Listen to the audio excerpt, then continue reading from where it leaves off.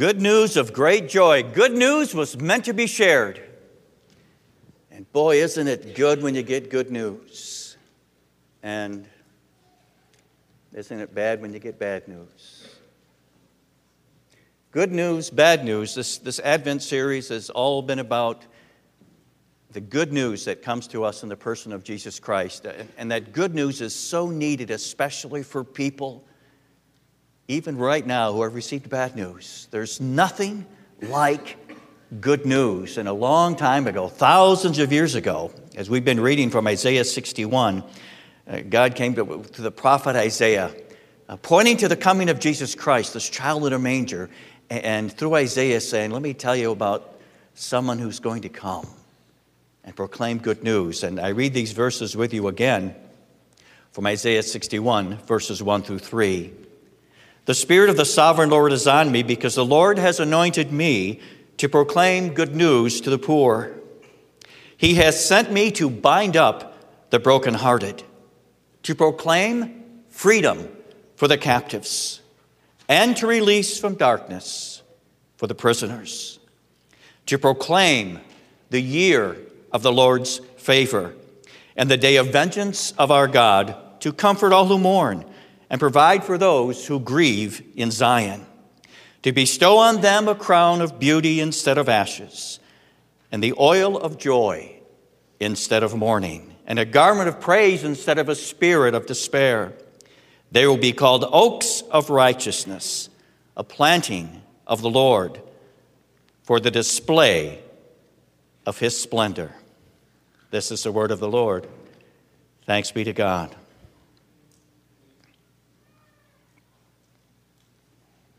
I've mentioned before a couple times, since becoming a grandpa, I've had to learn a lot of games that boys and girls like to play. Probably the one of all time and ever continues to be is hide and seek. Boys and girls, how many of you like to play hide and seek? You still play hide and seek sometimes? Another one that my oldest granddaughter likes to play of late is I Spy with My Little Eye.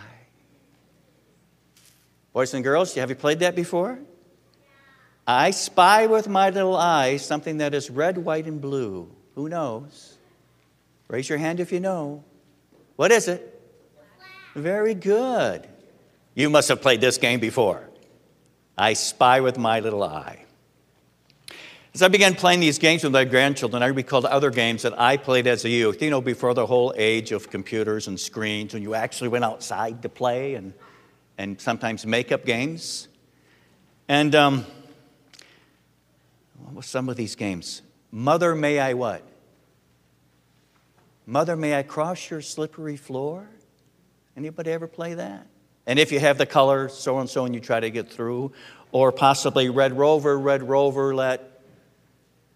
Nobody's played these games when you were my age? Or Spud.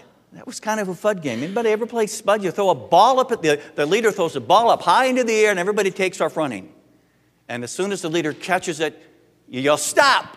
And then you have to take 1, 2, 3 steps you get to try to hit someone with a ball. And if you get them, they get an S, then a P, then a U, then a D, and then you're out. As I began writing on this, preparing for this message from Isaiah 61 about freedom for the captives, I began thinking about some of the games we played that had to do with being captured, taking prisoners.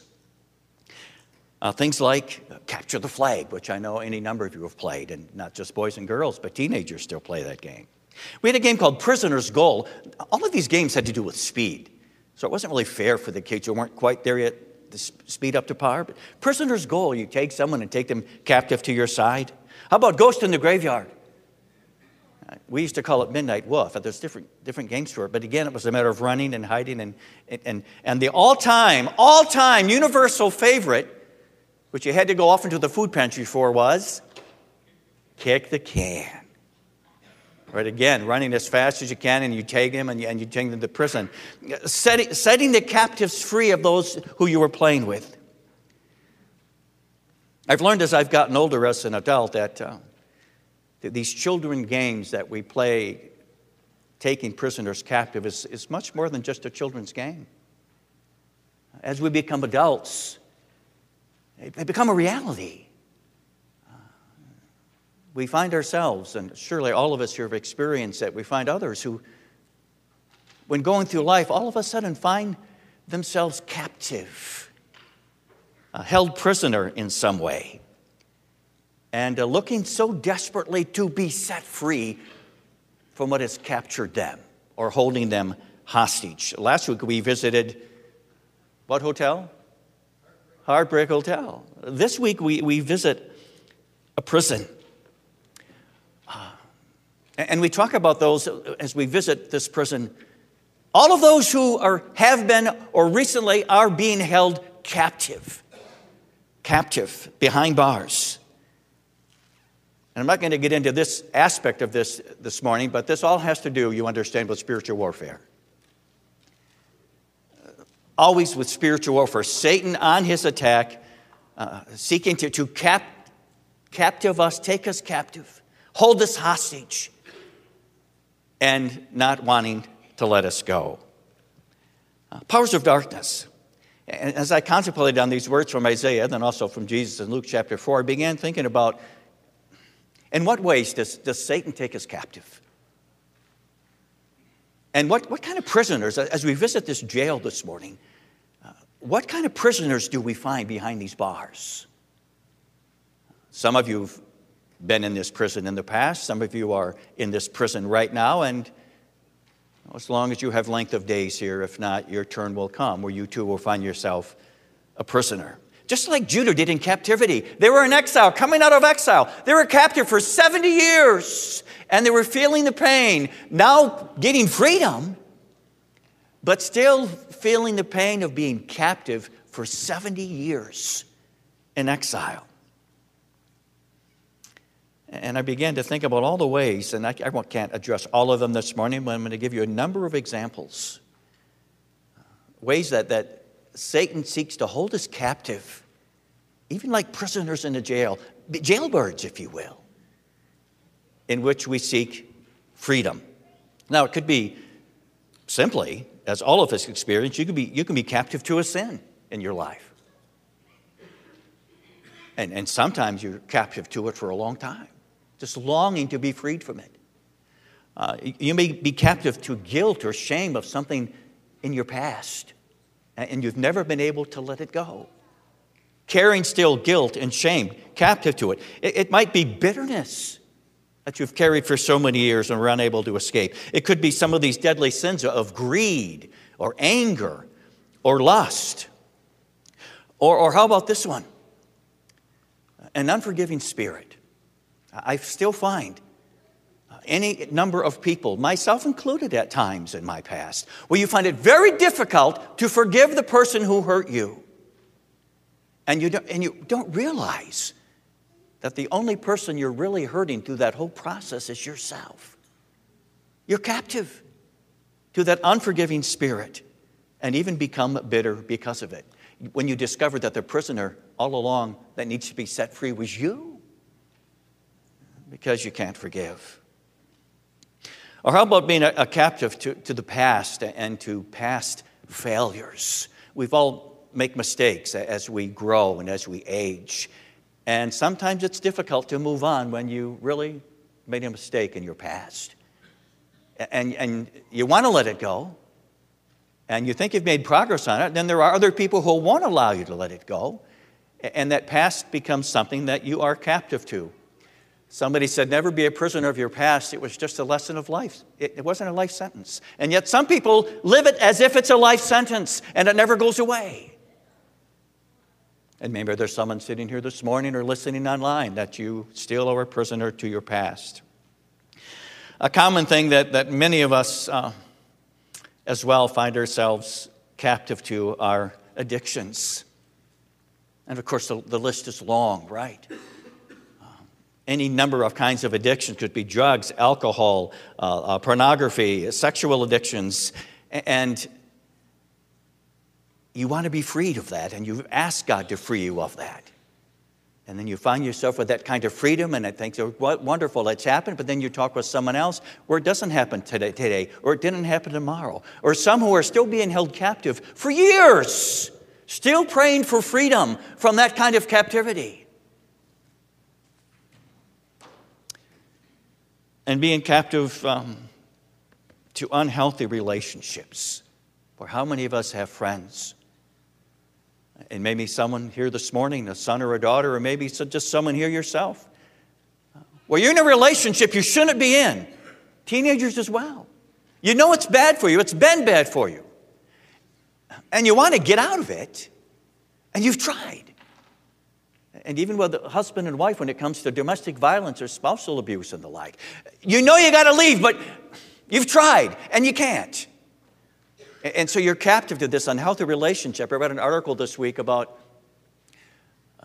a man who had a daughter who was living a not so moral life and decided that he would take her back into his home, lock her up in a cage in the basement. And for 24 years, he kept her in that cage and birthed 7 children with his daughter. And she tells the story of what it was like to be a captive for 24 years to her dad. And all along, he was thinking he was doing her a favor. You want to talk about captivity to an unhealthy relationship? Some are in captivity to a false gospel. Any religion that doesn't recognize Jesus Christ as the Savior of the world. And people and any religion that goes beyond what's in the Scriptures or not found in the Scriptures. A cult-like even religion. And how many stories do we know of people who've led people down that path? And they wanted to escape it. They wanted to get out of the cult, but they could not. They've tried, but unable to escape. And how many of us have been captive to a mindset? And that list is long. A way of thinking that's developed in your mind. And you've tried to break that way of thinking, to break that mindset, but you find it nearly impossible. For some, it's depression. And many here struggle with depression. And you've been captive to it. Some just beginning, and others for months, and even for years. Some of us are captive to worry, anxiety, stress. You so much want to be freed from it, but you can't. And you wake every morning and that stress comes back again. We talk about being captive to PTSD, military personnel coming home. We talk about being captive to fear for any number of things. And you just find yourself living a life of fearfulness. Kind of coming back, for first you fear for your children, now we fear for our grandchildren, right? It doesn't end, and you can fear for any number of things. It's a mindset that's developed, and we're almost held hostage to it. All of us in some form or not has been held captive to a health condition. Man, we have, again, any number of members here that have lived with a health condition for years. It could be chronic pain. It could be a terminal kind of thing that's not going to go away. And you wake up every day feeling like you're in this prison. Your health has deteriorated, and in some cases continue to deteriorate. Could be Alzheimer's, could be dementia. It could be any number of things. It could be COVID, which we've experienced now as a congregation yet again. Yet another death because of COVID. And a culture and a society and a church and a community can become captive to an illness. And it just slowly eats away at us. We want it gone. We want to escape from it. We want freedom. And it seems that freedom is often hard to come by. Even as Christians, we can have the difficulty of what Paul writes about in Galatians when we're captive to the law. It's hard to sometimes grasp this, where we still want to live as the law, as as our guide and our teacher, which it can be used for. But so captive to the law that we have not yet been freed to live by the Spirit, as Paul talks about. To live by the Spirit, Galatians 5. Still held in captive rather than the freedom of the Spirit. I simply want to ask you this morning, those of us who are here and listening, what are you captive to right now in your life? This is the time you don't think about somebody else, because there's so many people we can think about and talk about when we talk about being captive. All of us experience a certain kind of captivity as prisoners, almost behind bars. What has captured you right now, whether in your mind or in your life? What is it that's making you feel like a prisoner, and that you pretty much have resigned yourself to the fact that you are serving life without parole in this kind of captivity? Surely there's someone sitting here this morning saying, well, what I have, I'm going to have the rest of my life. And I just feel like a convict, life without parole. And I wake up every morning feeling as a captive to whatever is holding me hostage. What is it? This is what Judah was feeling as they were coming out of exile. This is what Isaiah first is writing about. 70 years of captivity. They didn't think it would ever end. A generation pretty much passed, right? It's never going to end. This exile that we have. We sang that a different version of. Some of you remember the Blue Psalter hymnal in the Christian Reformed Church. Out of my bondage, sorrow and night. A little different version, Kyle, where we sang. That was nice. Out of my bondage, sorrow and night. I feel like I'm in bondage. And I've kind of lost all the hope that it's going to go away. Some of us this morning know exactly what Isaiah is talking about when he says, I feel like a captive in my life. And even maybe you've come to the point of resigning to the fact that you're going to be a captive the rest of your life here to whatever is holding you captive. And you've given up all hope that you'll ever be free of what's holding you hostage. Oh, it's so easy for us to come to that kind of mindset, and we just give up. Now, if you're one of those people who find yourself a prisoner this morning, this is what this Advent series is all about. Oh, there's good news. Well, you've got to say, Pastor, I've had enough bad news. What you're talking about now, you got me thinking about my bad news, the kind of the hostage that I feel like, being captive to whatever is holding me captive. I could surely use some good news. God knew that through the prophet Isaiah as he comes to Judah. God knows that to us as well as he speaks to us this morning. And he comes to Isaiah and he says, good news, I'm going to proclaim to you good news. And it's the same good news that Isaiah is speaking about to Judah that comes to us. A deliverer is coming. What does he say? A deliverer is coming. One who is going to proclaim freedom for the captives. The good news is this deliverer will come and set captives free from whatever is binding you. Whatever is holding you in handcuffs, whatever prison you feel like you are in, a deliverer is going to come who's able to set you free. Good news, extra good news. Read all about it. That's what Isaiah is telling Judah, and that's what God brings to us this morning, because 700 years later, as I said last week, this prophecy was fulfilled in Bethlehem. Boys and girls, this is what Christmas is all about. Luke 2 tells us,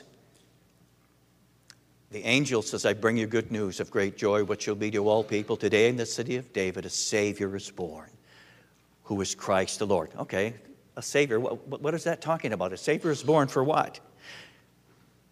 Remember, just 30 years later, we find in Luke 4, where Jesus says he's picking up the scroll of Isaiah, probably reading from the Septuagint. That's why it's a little different than what we read in Isaiah. And he reads about this deliverer who is going to come. This deliverer who is not only going to bind up the brokenhearted, but this deliverer who is going to come as well and set the captives free. And Jesus rolls up the scroll. Read about it in Luke 4, 18 and 19. He puts down the scroll, and this young rabbi, Jesus says, this is me. It's so powerful. He said, Isaiah was talking about me, and I have some very good news for you. I have come. I am the one who was to come to set the prisoners free. I have come to release prisoners. And for those of us who know the rest of the story, it all has to do with Jesus dying, going to the cross, and the power of the cross. The power of the cross that would defeat, speaking of spiritual warfare, Jesus comes and he defeats Satan. He defeats Satan as a result of the cross. And he defeats the powers of darkness. And Jesus comes and now has the power to set people free because of what happened on the cross. And Jesus has been releasing people from captivity ever since, right up to today until he comes again. And that's why we read when Jesus says, if the Son sets you free, what? You'll be free indeed. If the Son sets you free, you will be free indeed. All because of Jesus and the cross. Now listen. There are some people here this morning listening online. You say, Pastor Jim, I've been feeling like a captive for a long time. And I've been praying for Jesus to set me free, to set me free, to set me free. And I've seen Jesus set some people free overnight from what captivated them. I've seen others over a period of months or maybe even a year or two, and they were set free. But where was that freedom for me? I've prayed for it. I know Jesus has the power to free me for what I'm captive to. Will that freedom ever come? And maybe you too have resigned yourself to the fact that you say, I'm pretty much having life without parole. And the truth is, for some of us, death may be the one thing that sets you free from what you have. We don't like to hear that. You say, that's not very good news. But in some cases, that's how it goes when it comes to captivity. Jesus frees some people overnight. He frees some people. You read about this in the Gospels. He frees other people over days and months and years. And to some people, death itself is the freedom that comes to be free from captivity, which is why Jesus died, so that he would even be able to free us from the grave. Because the grave, you see, holds us captive for some time. But just as Jesus burst the bars of his own grave, he's able to burst the bars of death for us. You know, we often sing that song, Amazing Grace, my chains fell off. My chains are gone, I've been set free. My God, my Savior, has ransomed me. I want to encourage you this morning. It's a powerful song to sing, but just don't sing it. You got to believe it when you sing it. And not just believing it, you got to live that way. You have to live that way, believing Jesus Christ will set me free.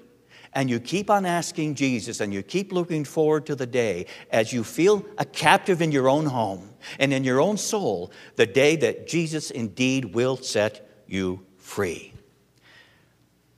Because the truth is, you don't have to live with the thought of you'll never be free from what you have. Because our chains are gone, and we've been set free. And this is one of those theological things that's sometimes difficult to explain. In eschatology, it's called the already but not yet. I've already been set free, but in some cases, not yet.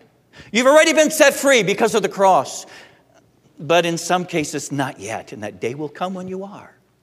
Jesus Christ is able to set us free, and it's all because of what he's done. That's the good news of Christmas.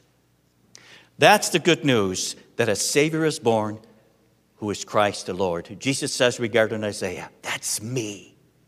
And with anyone here this morning, anyone listening who's just lost their hope and who are despondent about what tomorrow might bring because of being held hostage or whatever it's holding you, you understand that a Savior is born who is Christ the Lord. And this is what Christmas is all about. And Jesus comes to set you free. And if he sets you free, you are free indeed, and it will be yours. Amen? Amen. Jesus, in your name we pray. We thank you that you're a God who fulfills promises.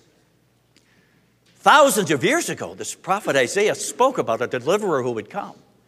Not only to heal, to bind up the brokenhearted, but someone who would set the captives free. And Father, we pray this morning for anyone here who's feeling the weight of their captivity, whatever they be captive to. Whatever's holding them prisoner, whatever kind of mindset or life or something that Satan has bound them to, we pray in Jesus' name, the one who has the power and has given us the promise of freedom, will work in that person's life and bring that freedom, because we know you and only you are able to free them and to free us from any kind of captivity we experience. And we bring them before your throne this morning, the one who has power over the powers of darkness, and give that person hope, all the